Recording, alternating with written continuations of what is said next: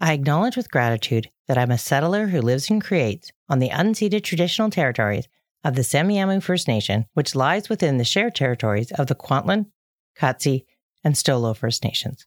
Today we are talking about not fitting the mold, something most of us with ADHD can relate to. How do we expand the understanding and perceptions of what ADHD is and what we can do about it? If you have ADHD or know anyone who does, you're going to want to hear this because it starts with our awareness and considering the experiences of others. I learned this the hard way. I don't want that for you. For show notes and information on this topic, visit ADHDfriendlylifestyle.com. Hey there. Welcome to the ADHD Friendly Lifestyle, a podcast for those of us with ADHD who have had enough with trying harder and want to reduce frustration and overwhelm. It's time to literally put on our own oxygen masks first, so we can finally breathe and make it possible to show up in our own lives without guilt or shame. Join me as we dive into the stories, adventures, and mishaps, all while trying to make sense of the published research that could make your tomorrow a more ADHD-friendly day. I'm your host, Moira Maben, a woman, mom, and educator who had no clue about my own ADHD until I was 45. I suspect many of us have asked the same questions I did over and over again. Why is life so hard? Why does it seem easier for literally everyone else? There are things that I wish I had known about my ADHD sooner. Now that I know what those things are, the knowledge allows me to make different decisions to make my life better and more ADHD friendly. I finally understand that to live well, my lifestyle is not negotiable. It has to work for me and it has to be healthy. And yep, it's got to be ADHD friendly. Unless you are a white, 7-year-old boy bouncing off the walls, you don't fit the media narrative for ADHD. So essentially that means all of us, because 7-year-old boys are only that for 1 year. And ADHD exists in all genders, races, colors, ethnicities, abilities, ages, and socioeconomic status. In my own family, each person's ADHD is more distinct and complex than how it is stereotyped. This can create a problem. If people don't know we have ADHD, do we tell them? If they know, are they operating under misconceptions or myths about what our ADHD experience is? Do we also judge and shame ourselves because of how we understand our ADHD? When you are chronically overwhelmed in your daily life and it feels like you're walking through water, what can we do?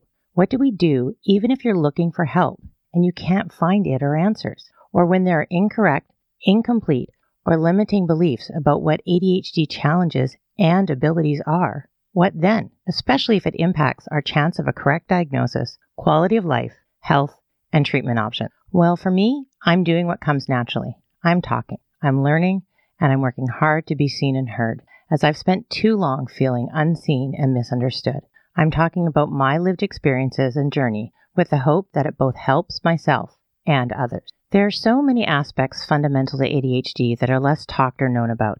ADHD symptoms can be misleading and confusing. Most of us, including clinicians, don't know how to recognize the variety of ADHD symptoms, particularly if that person presents as highly capable, and that has a critical effect on our well-being. Despite having a good career as a teacher, I never felt successful or good enough. I worked extremely hard to keep my struggles and pain hidden, unless in the privacy of my own home, then I could melt down, get angry at myself and loved ones, overeat, or withdraw. The struggle and toil were incredibly detrimental to my physical and mental health. Unrecognized and untreated ADHD has a severe negative impact on our stress and emotional well-being. It also leads to a constant assault on our self-acceptance, self-worth, and self-esteem. How come it took so long to figure out I had ADHD, especially when I work in education, a field that works alongside the medical community and parents in identifying ADHD? Well, I did not see myself in those checklists or descriptions. Even as someone who was looking for answers, who attended repeated training and did a master's degree in many aspects of ADHD, I also used checklists for my own kids for each and every developmental milestone and disorder. Didn't think of ADHD and completely missed it in my kids too.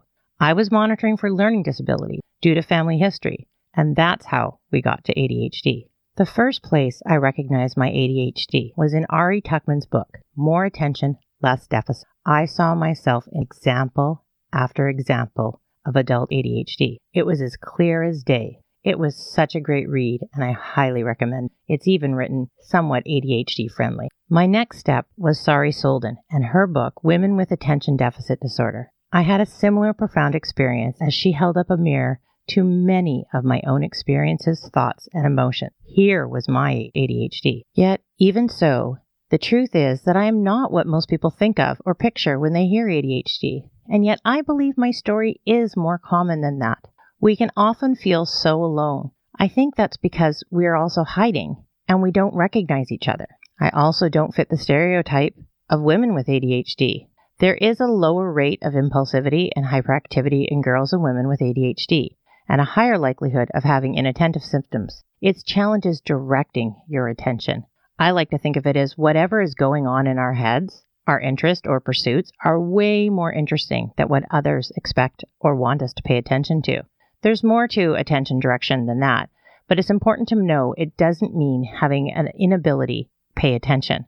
It's a challenge in directing attention. That's true for me, but I also have combined presentation, which means hyperactivity and impulsivity, but not like how it presents in males. I most definitely have never been described as an Energizer bunny. My whole life I have been told that I'm too busy and that I was always on the go, but I wasn't bouncing off the walls. My hyperactivity and impulsivity are really tied together. A lot of people think, talk, move, and do things too slow for me. And as a result, I would jump into conversations impulsively. My dad was a slow talker and hated me guessing the end of his sentences, but I kept doing it over and over, even in the same sentence. I would talk so much. My brother and sister got me my own phone line when I was 14. Now I avoid phone calls like the plague. I would blurt into conversations so I wouldn't forget what I wanted to say, or because I was so excited to contribute. Yes, that excited, feeling like I could explode. When I was younger, I could talk and listen at the same time, which drove my teachers crazy because when they would ask me what they said, I could tell them. I can still think and talk at the same time, which means as I am sharing ideas, often without pause, I may not get to fully express one idea before I've already thought about how to change it and I'm going on to another. I can remember from a very early age going into situations, prepping to hold myself back and monitoring the ebb and flow of participant involvement to not dominate with my eagerness. I learned that skill so well that I was told that I could help in a group because I could get it going if it needed to, and I would always be willing to start. I worked at one school where there was a quiet teacher named Wendy, and I'd go into staff meetings repeating to myself, "Be Wendy, be Wendy." Then someone would say something that I felt I had to respond to, and up my hand would go. I'd also feel frustration, remorse, disappointment, and self-criticism at my lack of control at not being Wendy. Now I know that being hyperverbal is a very common trait in females with combined presentation, as is hyperactivity in our thinking, but it's not the common presentation for females with ADHD. If you remember my impulsivity, blurting is one of my biggest challenges, especially when I am feeling emotional. All of us with ovaries and ADHD are biologically and neurologically different from our male counterparts. Research shows that women and girls are subjected to gender-based socialization, and it is a unique developmental path that results in hiding and internalizing our symptoms with increased levels of shame, loneliness, and frustration. One byproduct is that women and girls are highly motivated to compensate for their ADHD challenges so we can hide better. This makes it even harder to readily see our ADHD symptoms unless you know what to look for. For me, I use my love of learning, desire to please and help to try and fit in. I am also motivated by challenge and had a strong desire to know why and how people do what they do, particularly me and my own brain. One reason for this was to figure out the quickest, easiest, and most interesting way to do anything. If there's a shortcut, I'd like it, please. I looked for hacks and sought out the people, places, and environments where I did well. Okay, so we've established that on the surface, I don't look like a female with ADHD or the ADHD portrayed in the media. Do I fit in with the late diagnosed? They are known for having increased struggles in self-acceptance, self-worth, or self-esteem. I think most people who know me wouldn't say these are my issues, unless they've been listening to this podcast. Once again, it would seem I didn't fit the mold. But hold on here. Let's explore this a bit. For most of my life, I've had recognition for my contributions, commitments, and ability. I received the Service Cup Award at my high school graduation. I am often described as being strong and highly capable, with leadership skills, intelligence, extreme organization, and having high expectations. Those all sound like good qualities, right? Does this sound like ADHD or someone who has a hard time with their self-worth? Bear with me here. Let's go a bit deeper. Remember that female hallmark, motivation to compensate? It turns out I can translate how those glowing attributes were actually tactics designed to hide my struggles with ADHD. On my wall when I was young was the English nursery rhyme about what little girls are made of, sugar and spice and all things nice. It did not include loud, bubbly, mischievous, and curious. So early on, I knew I didn't fit the bill. I was desperate to be well thought of. So, if my personality was big, I was going to be the good version of big. The Bionic Woman, Wonder Woman, or Superwoman, circa 1970s. These women had amazing capability, could solve any sort of problem, and didn't need help from anyone. Okay, great. I had my script for that one. So I am super independent and will know how to do all the things. I was often able to use my intelligence and problem-solving skills, but I honestly thought this was the way to go. Talk about putting a lot of pressure on myself. Leadership skills. Yes, I like leading, but not always. And when I stop to think about it, there are a lot of other reasons why I'll step up. Leaders are usually held in high regard, so that would help me feel good about myself. I hate waiting and inefficiency because that often leads to things going slowly or more waiting. So being involved gives me more to do with that time and maybe even a voice in the pace, direction, or activities. It could keep me out of a task or responsibility that I might actually hate and find very hard to do. The last thing I wanted would be to let people down or disappoint them. So getting in early to help shape my involvement would allow me to create a better fit for myself. Yes, it also meant more responsibilities, more time commitments, and more demands on me cognitively.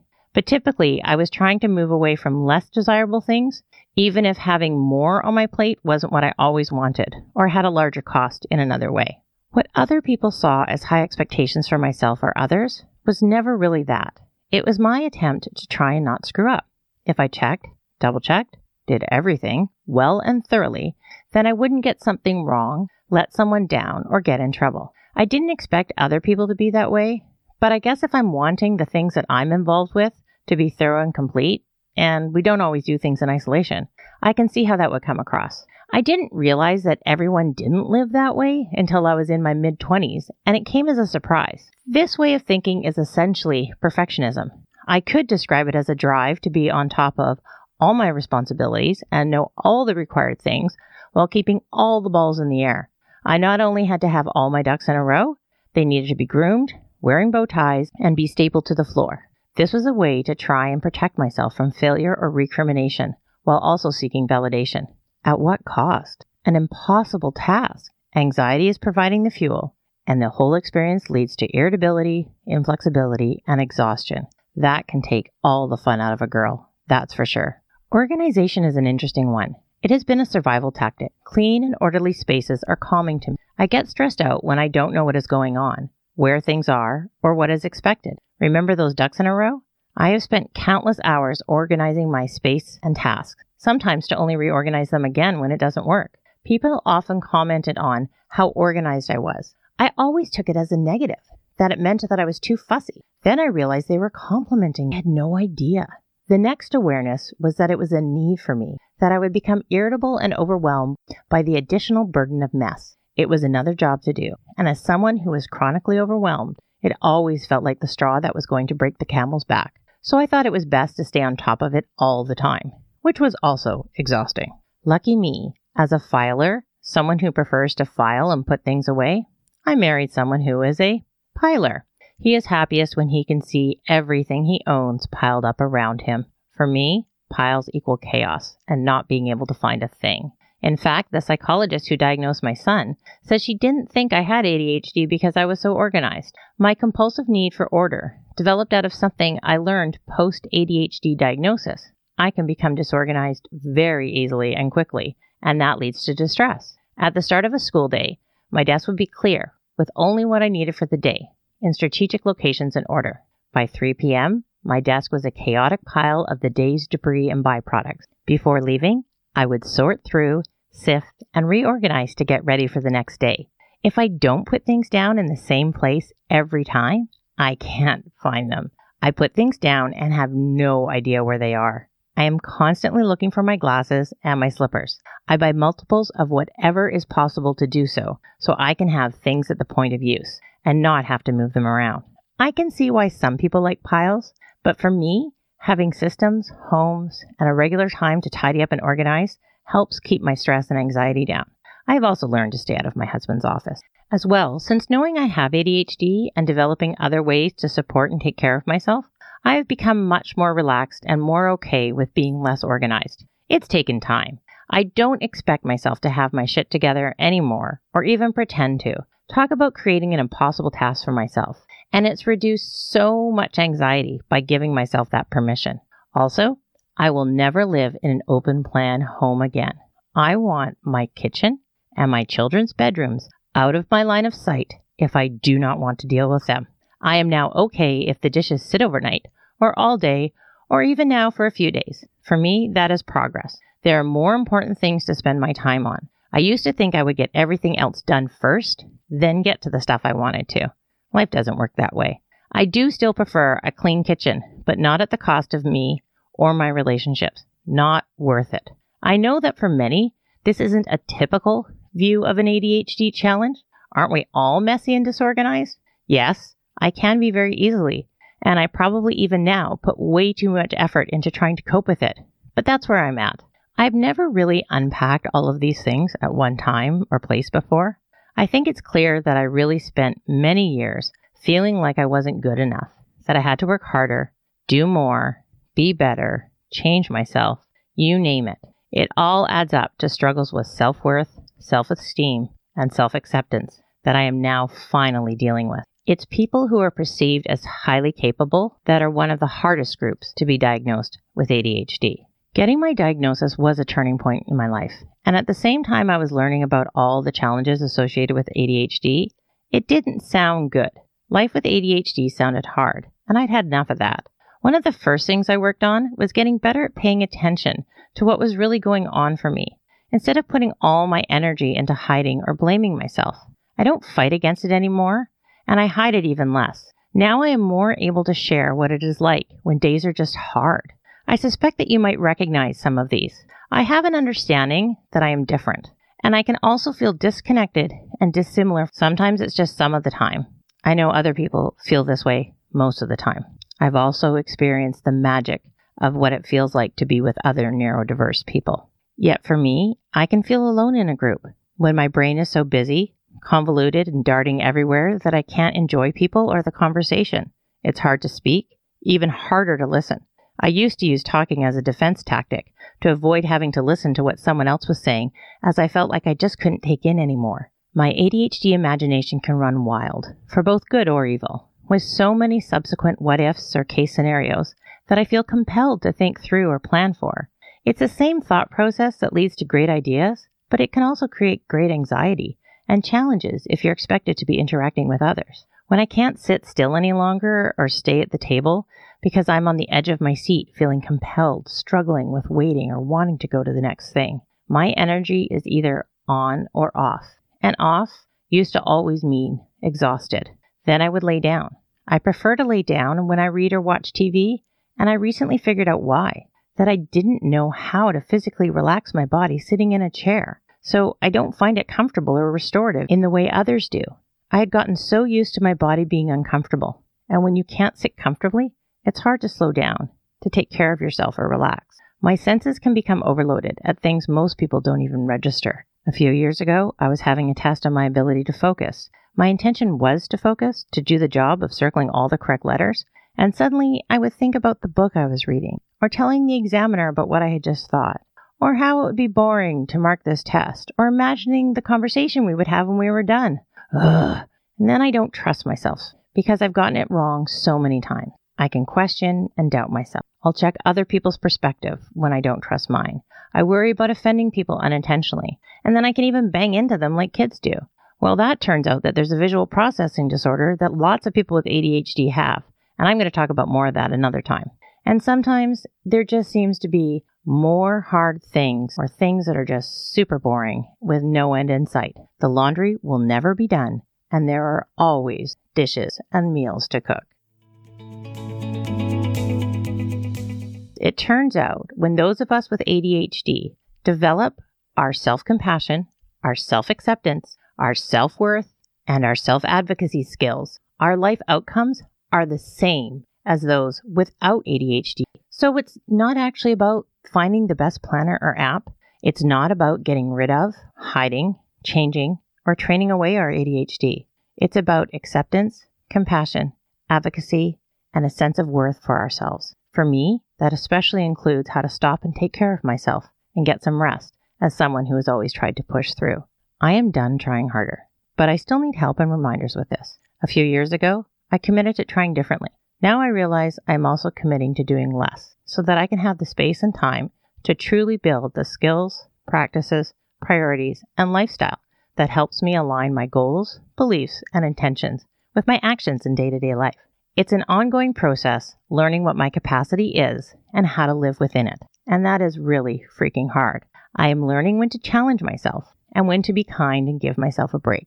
My mental health is getting the support it needs. And in doing that, I am making good progress on changing ways of thinking and doing that no longer serve me. I continue to try or tweak supports to help ease my ADHD challenges. Having back surgery in the fall of 2020 has meant that right now I have the gift of time to pay attention to my body, to help it heal, and for me to finally give it the attention and care it deserves. Creating an ADHD-friendly lifestyle requires persistence, time, and support to be able to accept and have compassion for ourselves, and to believe we are worthy of being considered first in our own life. This requires support over extended time to develop skills, and then our challenges can be diminished, no matter what your ADHD looks or feels like.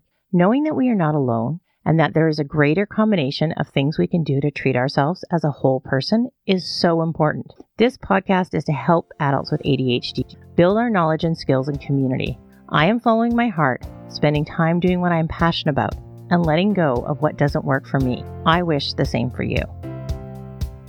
Okay, here are the main takeaways from today's episode. Number 1, there is a media narrative for ADHD that does not fit most of us. ADHD exists in all genders, races, colors, ethnicities, abilities, ages, and socioeconomic statuses. Number 2, expanding the conversation about how ADHD is experienced is important because incorrect or limiting beliefs about ADHD impacts our chance of a correct diagnosis, treatment, and quality of life. Women with ADHD tend to have a lower rate of impulsivity and hyperactivity and a higher rate of inattentive symptoms than do men. Women with combined type ADHD can present as being both hyperverbal and hyperactive in their thinking. All of us with ovaries and ADHD are biologically and neurologically different from our male counterparts. Women and girls are also impacted by gender-based socialization that results in hiding and internalizing our symptoms, increased levels of shame, loneliness, and frustration, and a higher motivation to compensate for our ADHD challenges to try and meet gender-based expectations. Those of us who are late diagnosed have increased struggles in self-acceptance, self-worth, or self-esteem. All of these factors, combined with people's own lived experiences, can lead to distinct and unique experiences of ADHD with common underlying challenges. For all of us, developing self-compassion, self-acceptance, self-worth, and self-advocacy skills are key to foster. And then from there, we can develop skills and practices to help diminish our challenges and pursue our dreams. Thanks so much for listening today. I can't wait to continue the conversation. I hope you've enjoyed today's show and would love to hear your thoughts. To get in touch, you can write me an email at ask@adhdfriendlylifestyle.com. Connect with me on my website, Instagram, and Facebook at ADHD Friendly Lifestyle or Twitter at ADHDFL. Every episode has a website page with show notes, transcripts, next steps, resources, and articles related to the topic. To get these, visit ADHDfriendlylifestyle.com. If you'd like to support the podcast, the best way is to subscribe on the podcast player of your choice and by taking the time to rate and review it there. And here are other podcasts for your listening pleasure. On Hacking Your ADHD, Will Curb gives tips, tools, and insights. Brendan Mahan hosts ADHD Essentials, focusing on parenting and education. Thanks for listening. See you later.